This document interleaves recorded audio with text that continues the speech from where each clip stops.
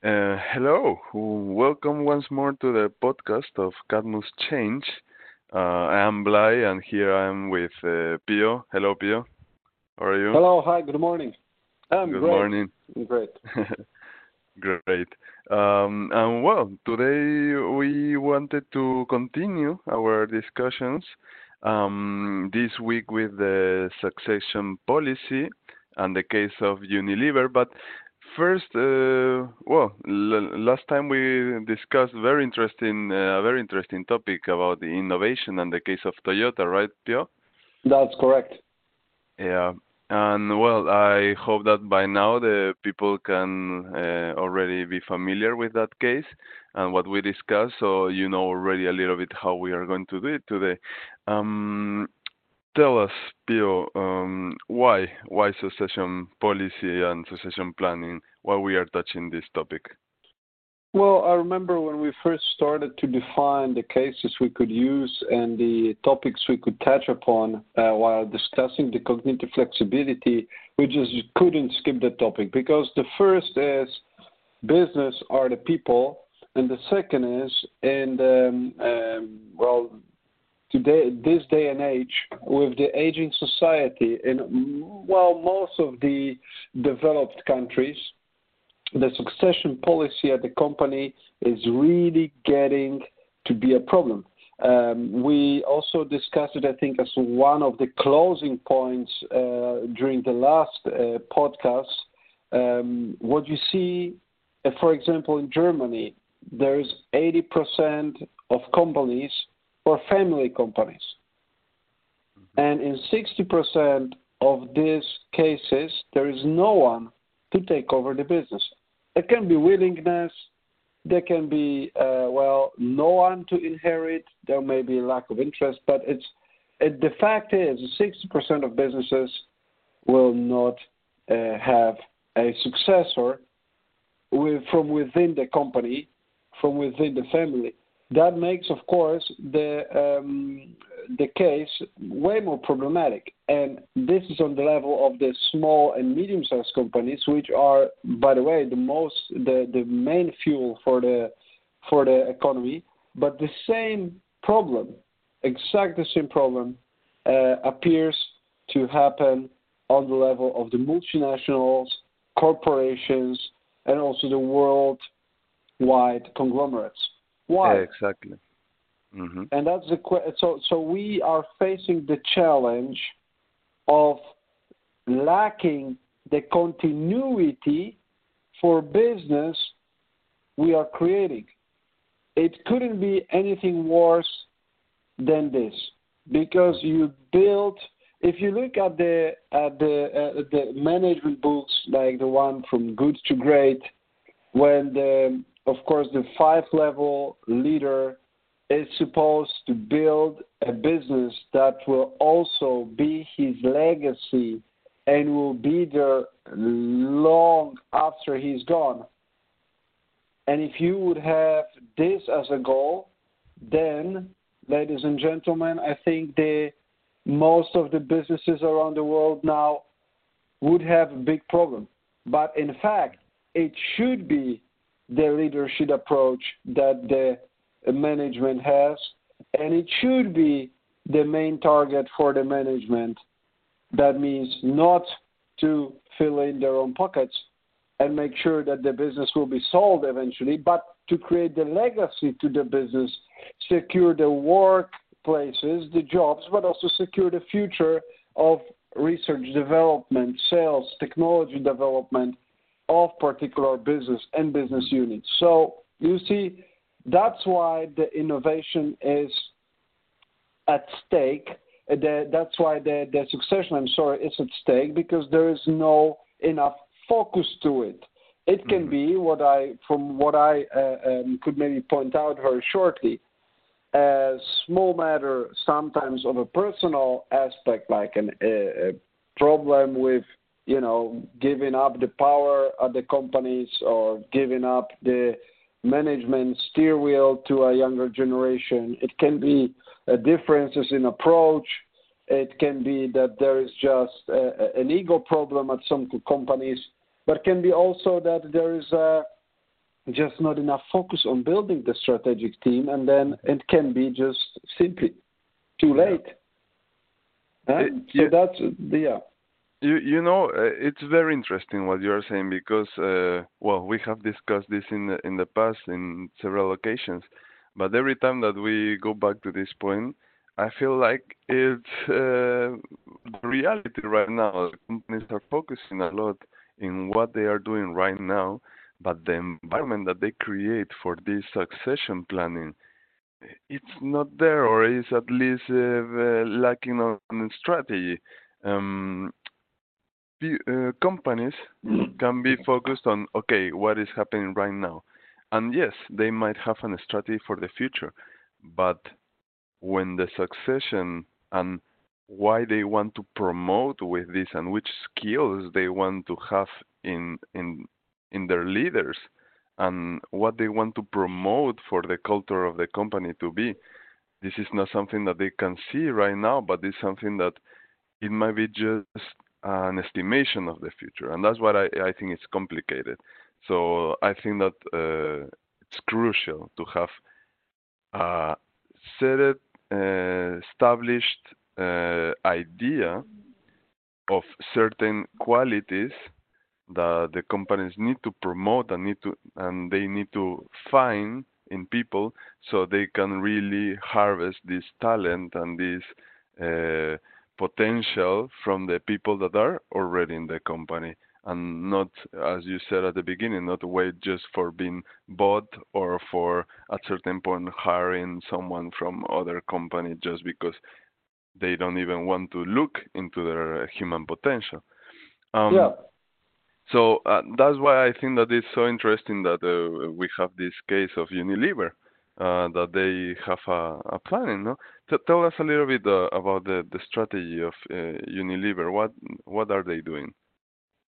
Well, first of all, if you look at the Unilever, there is a huge amount of employees that are promoted from within the organization and that have a possibility to grow and build up their career within the company, coming from that company. Well, to give you an example, just Harvard Business School in the last issue of their Harvard Business Review, I think that was from the July and August, they just published the article about the fact that only 35% around, out of my head, around 35% of companies are promoting from within. So that is already a problem because it is already a big problem for a culture, potentially for a culture. Plus, it costs much more money if you take a person from outside than if you promote from inside. That's just the way it is. And so that's what Unilever is trying successfully to avoid. And the second is, what is the Unilever doing is they are looking 10 years ahead and maybe 15 years ahead in terms of the talent development. Maybe not like promoting this, but it's just what you see just looking at the discipline that they have in reviewing the talent and in the management reviews that they are putting in place. Well, most of the companies are trying to be as lean as possible nowadays. The personnel departments are being really loaded with huge mountains of work just to keep up with the daily priorities. Find me companies where the HR would say, well, we have this luxury. We can think about what we need in 5 or 10 years' time, and we're just going to focus on this for a significant amount of time that this topic requires and deserves. Well, mostly that's not the case. Of course, everyone says that the succession planning is important, but, if it comes down to the praxis, they will just write down the memo or have a policy guidelines on a paper. However, will it be really something that is living in a company? Is it really with focus, attract, develop, retain the talent? And by retain, meaning keep the talent long enough at the company that he will actually have the possibility to grow? Well, that's, I think, for really most of the companies, just not the case. And that's actually the fact that it's not the case. So Unilever is going against these trends. And what they did is that, well, they said the most important part of our business is succession planning. That was their Swedish CEO back in the days, a couple of years ago, said that was the most important part of the business is to have the succession planning in place. So the continuity. So what you say is that they are listing the individuals. Maybe just to give you the snap, how big is the program? They said the management system that they have in place, it really applies to 100% of the management force. So it's really every manager is being as a subject to this management system, and it applies to him. And 4 out of 5 systems in 100% of all the units are being also part to this system. That means everyone and top 4 levels of each divisions go through this process. That means there is no coincidence in how they promote and who they promote. It is like the well-oiled machine. So just maybe I'll just briefly give you the three points that I prepared here as a note to tell you how they actually do it. So the first is that, okay, well, the human resource planning program, they have a concept, and based on that concept, the individuals are listed for the next level. And then all of employees that are there on this list go through a process of evaluation development, just to see, okay, who has what kind of potential and how they perform, of course, which kind of career path could be, of course, applicable to the particular employee and colleague. Then the step 1 is the management development schedule provides a snapshot of each employee. So basically in this system, they have the summary of each employee, his history, career history, his development, and also information about his mobility. Was he already having an international career, or is he up to having one? Is he flexible? Is he less flexible due to certain aspects? So just to have in the loop the main information that are crucial about the individual while making a step. Second point is listing nomination form. So managers who want to submit a lister, a person that will get on that list, they need to complete and rate the individual's behavior. So, that's really not a couple of points. It's really a sophisticated system that is adjusted here and as applies for Unilever. And so every manager that is submitting a candidate, they need to really also, from his own perspective, give the feedback. Knowing, of course, that the other people give feedback about these managers, that they will all, at some point, of course, by HR, give a feedback and also a big picture about who is lister, who is listening him, what are these 2 people, what they have in common, what kind of profiles they are, and of course that helps to see also what kind of personalities are promoting what kind of personalities, and also to give you the idea, do we have the complementary team, because you also have, of course, different individuals that you need to create the successful team.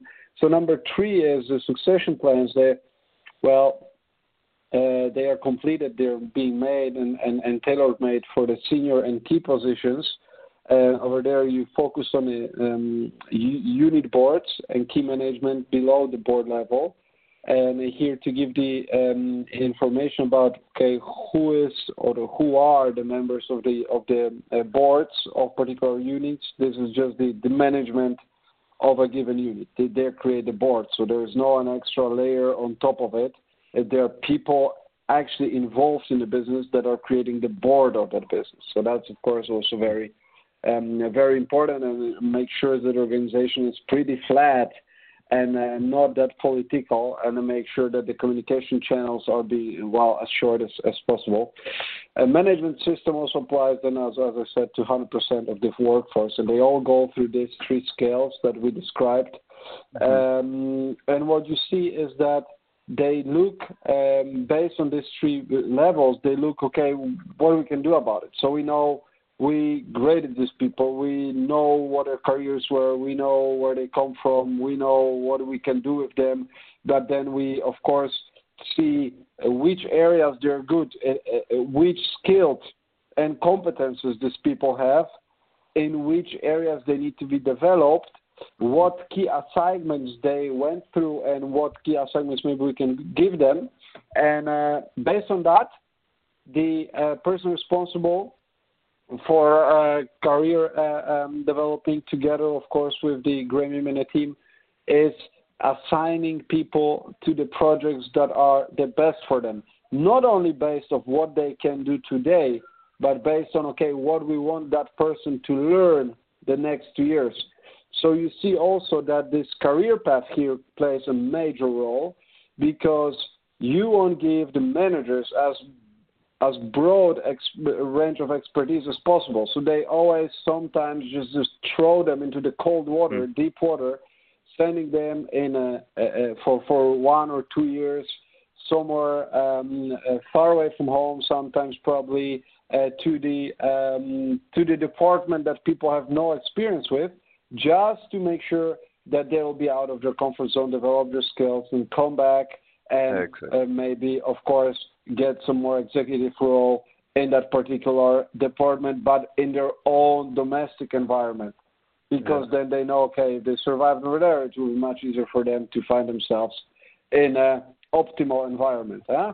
And so this transition, Jose, is I'll make sure that the future development of the company is smooth, and that basically that they will keep their standards no matter what. And I think this is the key word is here: the standard, the structure, the strategy, and the measurement, the metrics. If you have the measurements for it, if you have the big data, if you know how and who you promote, what you do with them, then you make sure that you access the best talent within the company, that you promote the best and the brightest to the leadership position, and you give them the broad and complex opportunity to develop.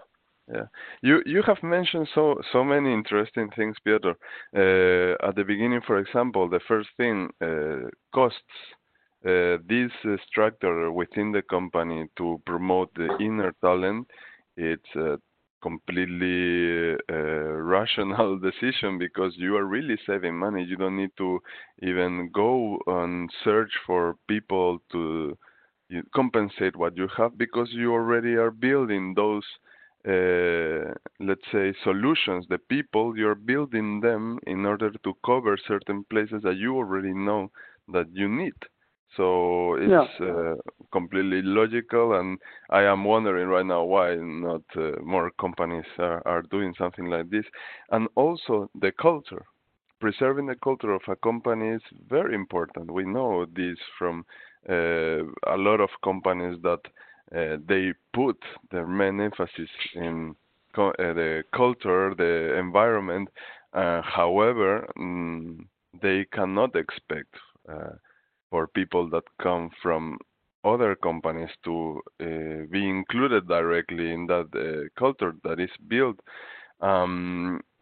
What better solution for these things to build really leadership that embrace a culture and can promote it and can understand which is the, let's say, the needs from the people that are in more dynamic or frontline works compared to the ones that are maybe just in management and sitting like giving orders. Everybody, if there is a career path, when the people get to the most senior positions, they will not have that problem of disconnection, which is something that happens a lot in big enterprises, that people on top don't know what is going on in the field, and then the decisions are not taken in the correct direction. This can really solve that problem. And of course, the objective to have well-rounded leaders. Uh, the leaders that they have are not the ones that, let's say, they try to find somewhere because they are lacking of this. No, they are really building what they need, the company needs, Mm-hmm. and that's very interesting because um, let's say that Unilever is creating an environment where the perspectives are wider. And this is so important because the people that continue growing in their the leadership positions, as you said, they can really be put in a situation in which they are not exactly that comfortable with, but it's precisely what they need in order to get to the next level. And that's Yes. if if we know what someone is lacking, we can try to improve it, or not lacking something. Maybe that person didn't have the opportunity before to be in an environment to even prove that they have a skill. So that's Yeah. something related with what we were talking last time about cognitive flexibility. Um, a way to be, let's say, aware of the need of being flexible, cognitive flexible, um, is related with having the opportunity to really show that you are, or at least that for you to realize how you can adapt to certain situations. So either you can put more effort on it, or you can decide, yeah, that's not for me. But that's all in an environment in which the opportunity exists. In this way, which with a standard way of measuring this, uh, you know that you will have the possibility if you have the capacity and if you have the energy. So there is a possibility. You know that there is an structure and that you can improve, so you have more motivation to get to those levels in which the management will put you, to challenge yourself, to give you different tasks.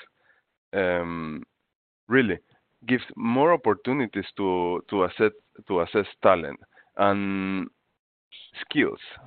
I wanted to let's say link this with the skills. You said the data that the companies are gathering about the skills of the people or how we perform. Now there are a lot of tools that are related with talent science. And these talent science tools really try to create profiles of the best suitable candidates for certain positions. They are even using artificial intelligence or machine learning to try to improve the way how these talent science tools work. And big enterprises are trying to incorporate into their, let's say, human resources processes to attack something like this. Like you get a good talent, and then you know that your investment can grow within the company. Um, what I am thinking about is yes, but without a clear path, this talent science strategy can be, let's say, lost in the middle because yes, they get the best talent for a position, but then they they don't have the opportunity for this person to show what uh, they can do. And that's let's say something that started to buzz in my head. For example, in an environment of transformation, a company is going through changes, and suddenly the needs are not the same because for some reason maybe they didn't predict or they didn't expect that so many changes were going to happen. And then how many companies have a strategy in order to select the people that are more suitable for changes? Yeah. Suddenly the director that was very good managing a team because they were very procedural and they were doing the things in a very structured way, they don't have that anymore, that structure, but now they are in an uncertain state. Well, um, it's very interesting because some weeks ago I read an article by Boston Consulting Group in which they touched the topic of the difference between of a biological approach compared to a mechanical approach in the way how we see the, let's say, the change in the companies. You know, with all the digital revolution, Industry 4.0, the inclusion of artificial intelligence. Okay, so which are the leaders that we need for this situation in which everything is changing faster? You know, and we have agreed that in order for a company to preserve their culture and to save money and to really have the best human potential in the company, they need a strategy, a succession planning, so they can identify what they need and promote those skills and those people inside the company. If you don't know what you need, you cannot do this. So the first thing that the Yeah. company should do is to understand which are the skills that they need, because in Unilever, yes, they have the structure in three different moments, or how we can call them. I think it's maybe three different processes that they have Yeah, for it, exactly. and as a part of the system. Yeah. Exactly. So, but that system can be completely different to for another company that does something Of course. different, and so that's the first thing. It's not about following one, but having one. Yeah. And then Yeah, and I this, mean, here we have also to say, we need to say, of course, Unilever is not the only company that does it. There's like ah, really plenty of the other companies that also are successful. One that you just mentioned is the Boston Consulting Group, which is also very strict and consequent in how they measure the performance of the teams and also make sure for the proper and adjusted succession plan. But well, we just focus on the Unilever because those guys just do it very, very well.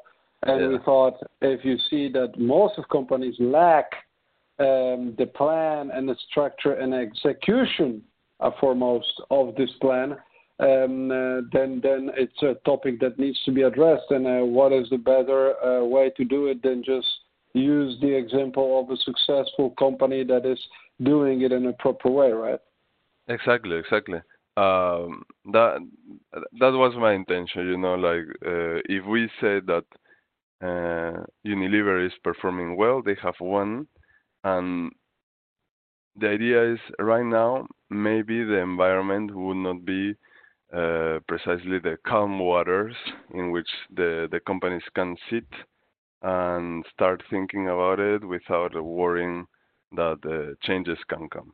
You know, and since we are orienting our topics in to change management and everything, I thought that it's good to put how this situation in a moment in which the company is going through a transformational process, uh, like how they can affront this, you know, because they say, okay, we want to change, but we have already a structure, so this structure should be disrupted, should be changed, and I say no and yes, because the Mm-hmm. culture is very important, even through change. You need the vertebral axis so the new things can come and grow better. And that's what I mentioned, the biological approach versus the mechanical approach, because the mechanical approach will be to just propose a system, established way of doing the things. But in this article, they say like, well, you need let's say an environment or a strategy that focuses on adapting, Yeah. on shaping, on allowing new approaches, and to focus on resilience. And why they say this? Because yes, we know that a person that knows programming can write code, but a person that is resilient might not know coding, but can learn. And Yeah. the idea is that in some cases the companies will not know what they need. And what I see interesting is that then the most valuable person that you will have in your team is that one that will take the challenge and will try to, with their knowledge, to find an answer and to collaborate with other perspective and to finally come up with something new. And what I'm saying this because related with flexibility again. um, what I want to say is that if we include cognitive flexibility in one of those skills, or let's say potential desirable skills that a company uh, needs in when they design their succession planning, they might be really preventing a situation in which they will not have people to handle this.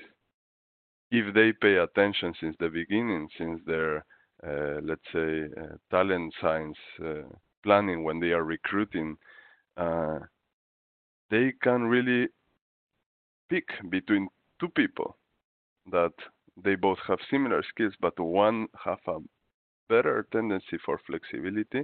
They know that in a fast changing environment, they will be performing very well. And this is just a suggestion, we have our ideas about how this flexibility also appears in other uh, important topics in the industry. So I think that in this case, for me, the most important thing about flexibility in this case is that it's a key factor and that can help companies in a moment of change, that the people that they want in their teams and the leadership teams and even in the frontline leaders, that we need to pay attention to that capacity and how we assess that and how we can find it and promote it in the people, because it can really help in moments of when things need to be done. Yeah. No, I Yep. think also the what I see is that the huge role that HR should be playing in all the organization, because that's the one department that is actually overviewing all of the units and has direct contact to the CEO. And it's just what you see is that the 70% of all the companies, according to the statistics, in the 70% of all the companies, HR has merely administrative function, and only in a little bit more than a 10%. The HR is a true and a seriously taken business partner and advisor for the board. And I think that needs to shift, because if you want a succession politics, succession planning, you need to have a person that will be in lead of it. And just a CEO is not able, due to the lack of time, to make that happen across the organization. So actually the HR would be the most suitable to take up that role. That's, I think, one of the advices I would give to all the business owners is to talk to your HR. If you don't have an HR, get one. If you're a small company, then, well, you need to be your own HR. But in general, you need to focus on this succession politics. And if the company is big enough, you need the help with it. That's one. The second is why company, because this also, Jose, what you said is that a lot of companies are not promoting from within, and the question is why. And actually, I tend to think that sometimes it's just a very psychological reason for that, and that would be, in that case, as I think and believe it is, grass is always greener. I think that's what people think. They think, well, yeah, you need to develop a talent here. Let's just take something from someone from outside, from a good company. He needs or she needs to be the one that we need. And actually then, without knowing a person, they just create the vision, ideal vision of who that person is, of course, based on a couple of interviews and an assessment, which is completely fine, of course, because you need to work with something. But the point is you have less of a picture of a person that you're hiring from outside than you have of a person you know for years with ups and downs, and promoting that person from inside, because then you know, okay, what kind of skills the person has and what this person doesn't have. And that's just much more overviewing. But since the most of managers, they think, yeah, I don't like this and that in that person, let's take someone completely new. You know, and that can be, of course, because sometimes companies are just growing very fast and you need to do it. But I think, and I'm not against promoting from outside. I just want to say grass is always greener shouldn't be the policy to follow the strategy of mostly promoting people from outside, because it also does something to your current team if they see that the only guys that are coming for managerial roles are the guys from outside. They will never be motivated. They will never be felt that they are taken seriously. So the company should promote from inside and look for the outside talent only if really necessary and if the in-house doesn't provide them with the one. Because knowing person is a really priceless thing. Even knowing, and maybe especially knowing, the weaknesses of that person. Because that's the way it is. Of course, no one is perfect, and we need to allocate and assign the project to a person based on his and her skills, desires, ambitions. So that's being said, I really like the Unilever, how they do it, and I hope that more company will focus on the succession planning, because if they want, I think in 10 years to 20 years, we have a very big problem. And there will be a lot of companies that will be ready to be solved because they will be just very damaged from the inside and without any planning to how to move forward.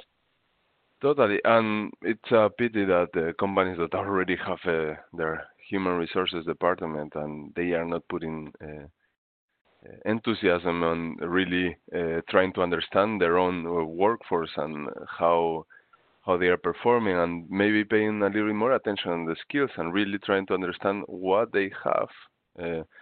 I mean, plus, they are... sometimes look has a connotation. Sometimes the HR, if you sometimes talk to people, they say like, yeah, HR. And they just have this idea of person just copying some papers, I don't know. And that's really a bad connotation this job has, because in fact, that's, in my opinion, the one of the most important position within the company. And it's just how you picture it, how you see it, and what's your vision. But if you only think HR is like this person that is like smiling and preparing signing the coffee and signing the contracts, well, then I think you have the problem with succession. If you don't have now, you will have soon. Yeah. We should talk one day only about the HR department and the companies and see how we can improve it. Well, thank you very much, Pio. It was very interesting how we can really discuss the succession planning.